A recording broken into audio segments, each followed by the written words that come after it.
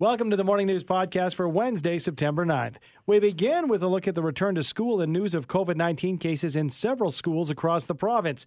We get reaction from NDP education critic Sarah Hoffman. Are you looking for extracurricular activities for your child? While they may look different during the pandemic, there are still options. We catch up with Ellen Percival of Calgary's Child Magazine for some suggestions. We have seen alarming increases in unemployment, lowered incomes, and increasing costs during the pandemic. We hear from the Executive Director of Vibrant Communities Calgary on why the organization is pushing for a universal basic income for all Canadians. And finally, skiers and snowboarders are excited with news the hills will be up and running this year with COVID protocols in place. We speak with Dan Markham from Lake Louise Ski Resort on what we can expect ahead of the new season.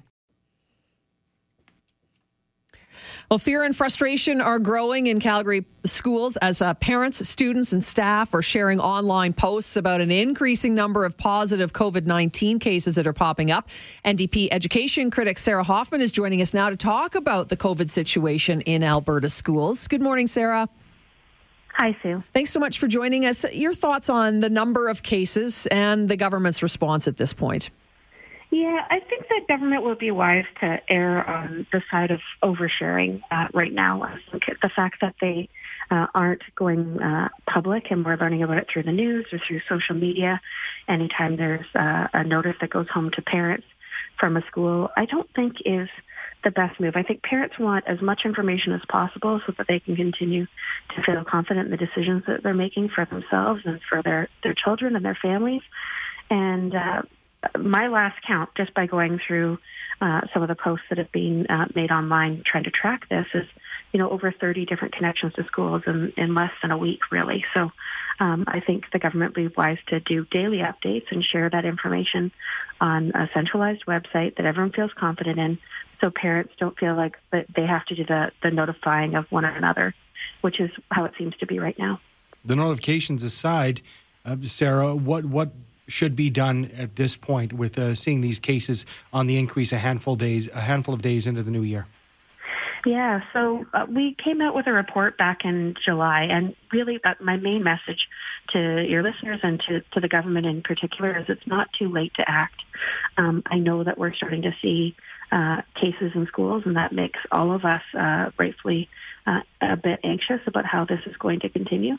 But one of the biggest recommendations that we have in our report, and what seems to be most effective internationally, where they've reopened and then had to close and then reopened again, is capping class sizes at something reasonable. We're proposing 15 students to ensure that we have that 2-meter physical distancing, which seems to be one of the greatest ways to slow the spread.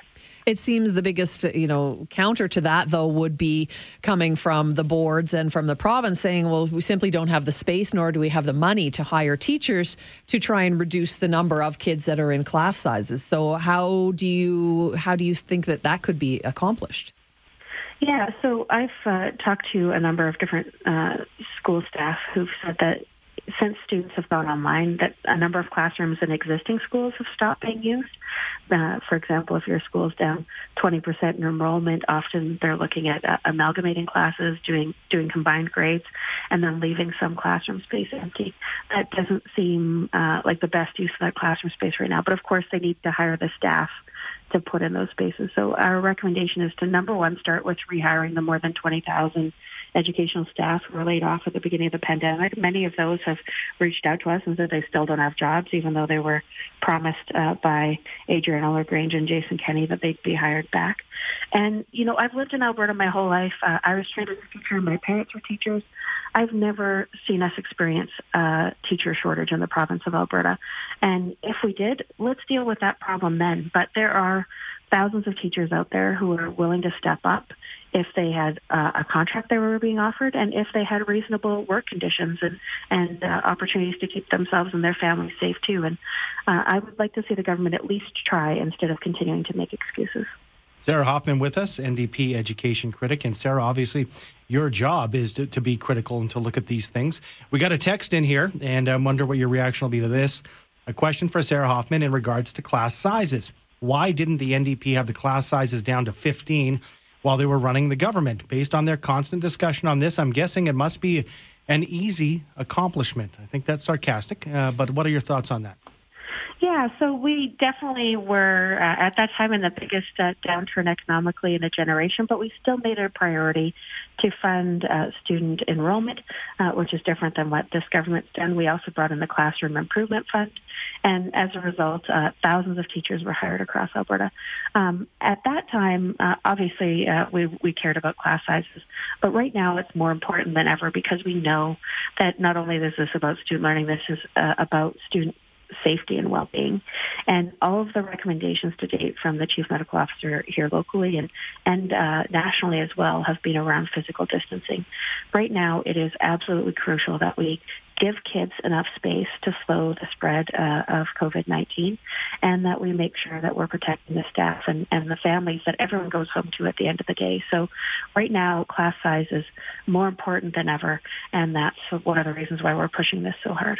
In a perfect world, if the UCP would do what you asked of them, what would happen right now as we start to see the number of COVID cases climbing, and we're not even a week into the start of school?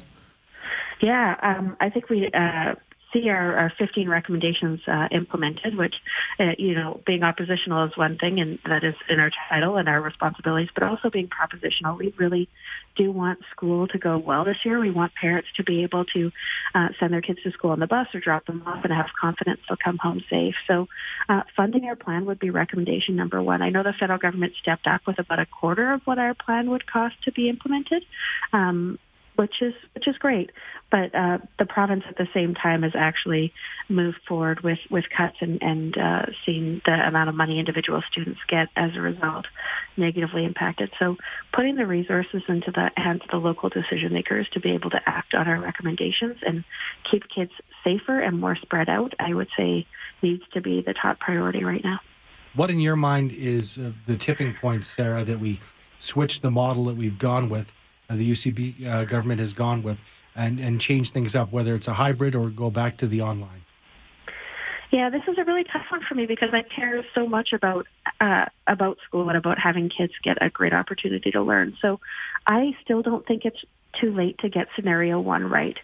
But this government needs to act incredibly quickly to be able to make that happen because not only is this good for student learning and for all the educators who work in schools and want to support students in learning, but this is so important for our economy too. We know what happens by looking around the world and reflecting on our own experience back in March when schools have to close.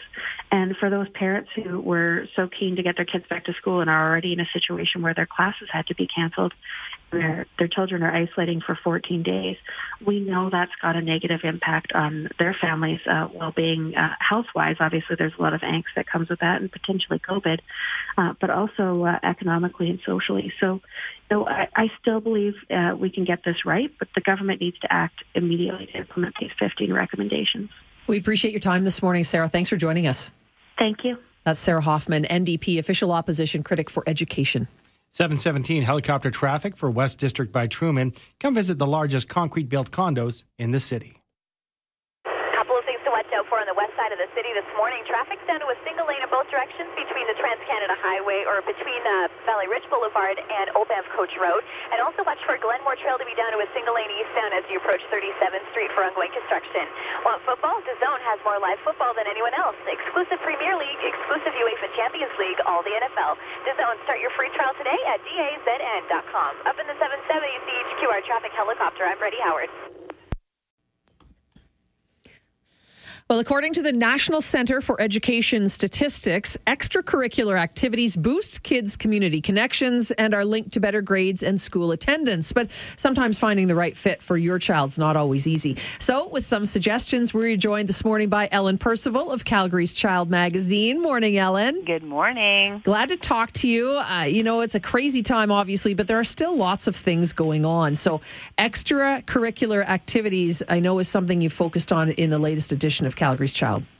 We did, and once again, we're seeing wonderful program providers in the city responding to parents' concerns about safety and their health, but also getting out there and having fun, socializing, and so we see some great classes, and I expect we'll see more and more as these providers respond to distance learning and homeschooling kids that need those extracurriculars. So I'm expecting that we're going to see quite a few of those popping up during daytime hours to help accommodate these new schedules. But we're seeing a lot of music and dance and pretty much anything. The arts, we've got choirs that have modified to do some online and some in person.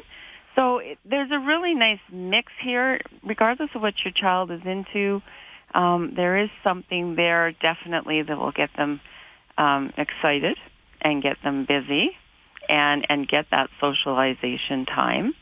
So there's lots to do in the city. We have an amazing city for that. Yeah. Let's talk before we get into perhaps some of the opportunities available, specific or different areas you can put people in touch with or push them toward. Finding out what your kid, if it's their first time doing something, maybe they're in elementary school and you say, oh, we want you to do something besides school. How do you choose a good fit for your kid? Because there's so many different options and you want them to stick with it, particularly if you're spending your hard-earned cash. Exactly. I would start with a smaller commitment for sure. Not a 2-year program? Maybe not that to start with. I love the kind of potpourri, that's what we call them, kind of many opportunities. And we see that in camp, Andrew, as we've talked about before, the little bit of dance, little bit of drama, a little bit of music, some gymnastics. So I think you want to start exposing them to sort of smaller 6 to 8 week programs or drop-in programs and see where they're naturally gravitating to. That's really important that you really, I always say start with your kids, talk to them about their interests, look at your budget. Also important. Look at the time that you have available. If you're signing them up for a lot of practice time or parent volunteer time, you're going to want to know that at the beginning, what your commitment is. And then you go from there and you start your search. And we've got lots of class and programs on our website. And there's websites, of course, off of those that you can go and check them out, ask questions, look at pricing.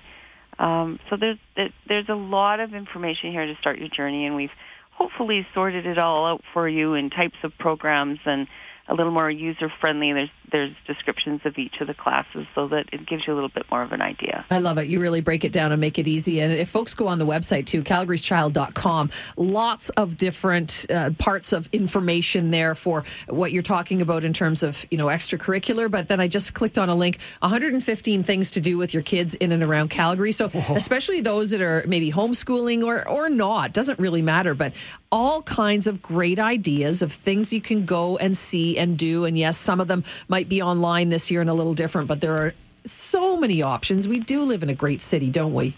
We really do.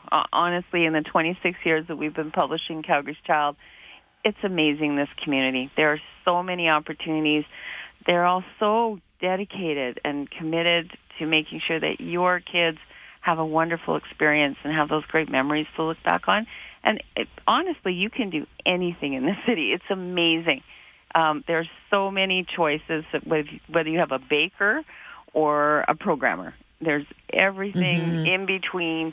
There really is something for everyone. And again, they're really, really paying attention to parents' concerns about, and everyone's concerns, of course, about safe distancing and safety and their health. So I think that you can rest assured that they've really, really are taking that seriously, and that your kids will have a safe environment and a fun time. Well, it's a different time, but you certainly want to keep the kids busy. They might learn something along the way and make some new friends. Thank you so much, Ellen. You're so welcome. That is Ellen Percival of Calgary's Child magazine, and as Sue mentioned, lots of resources, lots of different options at calgaryschild.com. 6:47, helicopter traffic time for West District by Truman, a community connected to its city. On northbound Deerfoot out of the southeast as you make your way out of Mackenzie Town, Mackenzie Lake, or Cranston, all the way up to 17th Avenue, currently sitting at about 10 minutes. Southbound lanes, we just flew over top of them as you come off of Stony Trail and off the QE2. A 9-minute drive to reach Memorial Drive, just a steady building volume in that direction as well. We are over top of the Trans-Canada Highway, where we do have construction continuing between Valley Ridge Boulevard and Old Banff Coach Road. Traffic's down to a single lane here in both directions until 3 this afternoon, and this is actually going to continue daily until Saturday. So expect that little bit of a delay, especially if you're heading out towards the mountain parks this morning. But once you get onto 16th Avenue, those eastbound lanes run smooth down towards Crowchild Trail. Want football? DAZN has more live football than anyone else. Exclusive Premier League, exclusive UEFA Champions League, all the NFL. DAZN, start your free trial today at DAZN.com. Up in the 770 CHQR traffic helicopter, I'm Brady Howard.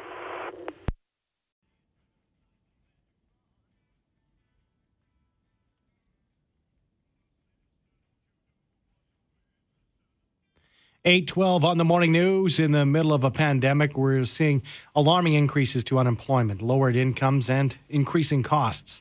This is why Vibrant Communities Calgary is fighting for a so-called basic income. To discuss the concept, we are joined by Executive Director of Vibrant Communities Calgary, Megan Reid. Good morning to you, Megan.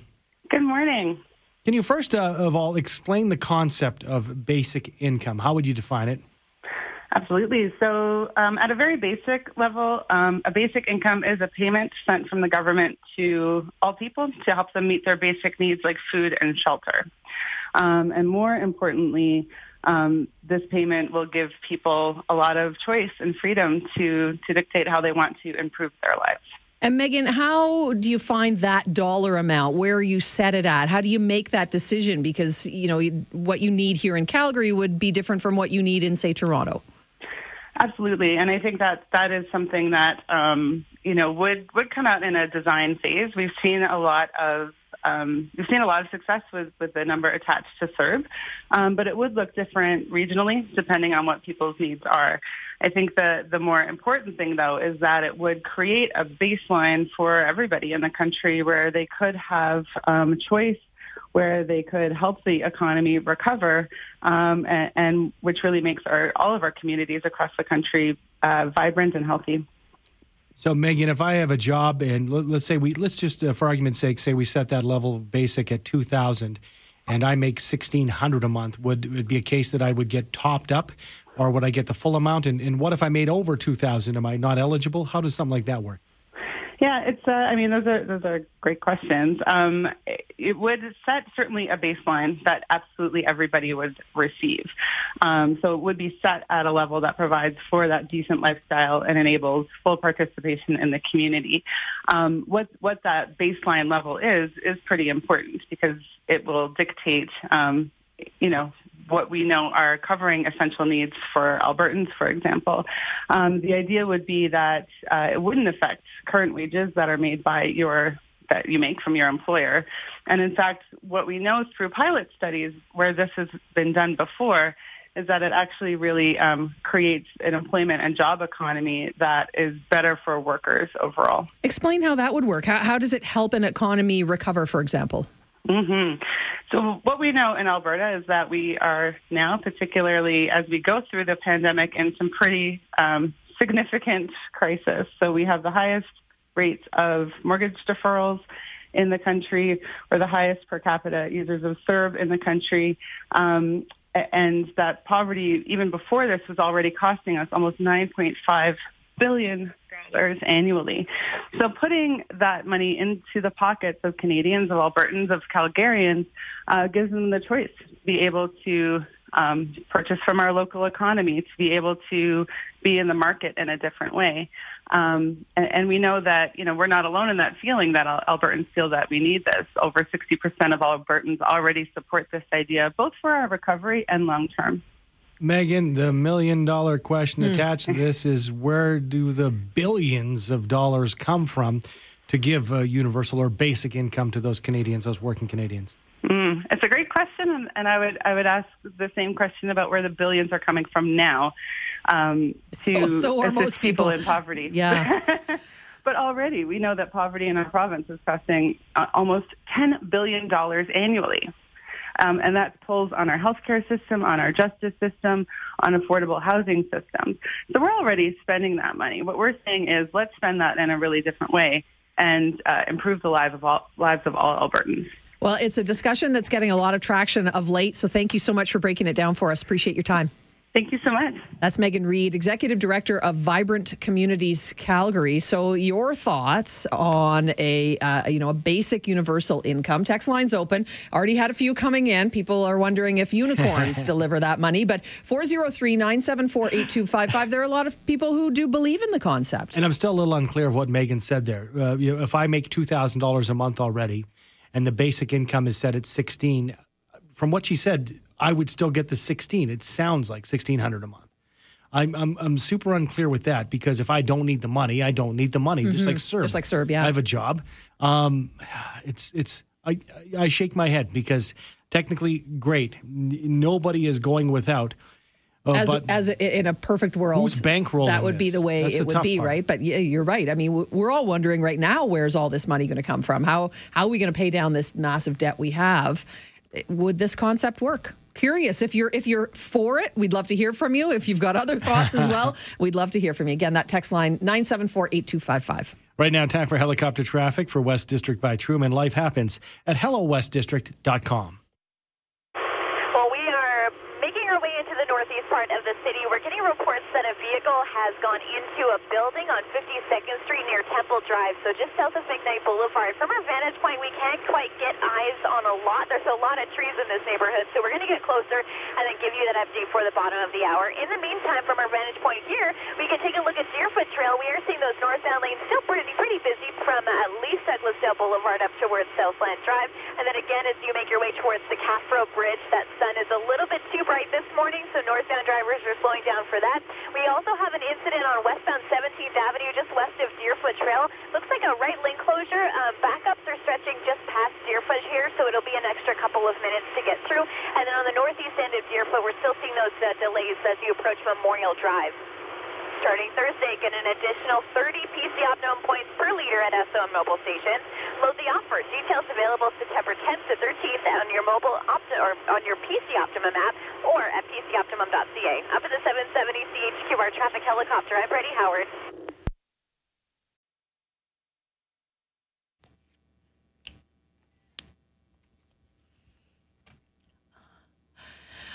Well, the ski season is a go with a few tweaks thanks to COVID. We're checking in this morning with Dan Markham, Director of Brand and Communications at Lake Louise Ski Resorts, and get some details on what we can expect. Hi, Dan.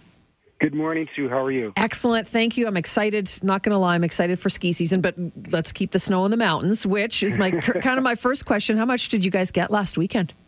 Well, we certainly got enough to cover the upper half of the mountain for at least a good portion of the day, and then sun came out and sort of going back to fall again. Okay, well, that's good news. We're not quite ready yet, but let's start with some of the new rules and what's expected on the hills, and beginning with face coverings. Can you break down that for us? Sure.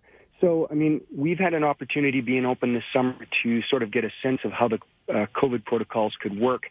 So we've refined things quite well, and hopefully we'll carry those into the winter. We've found that in areas where we cannot maintain physical distancing, face masks will become mandatory.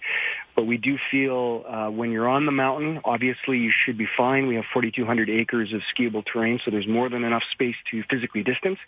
But on those occasions, say a busy Saturday morning after a big snowfall, when you've got a lineup, we'll require people when they're in the lines to wear face masks, and should they choose to get on a lift with someone who's not in their own party, then face masks will again be required.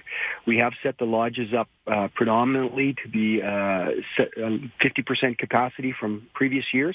We've worked many of the numbers to determine what kind of space we need to be able to achieve that.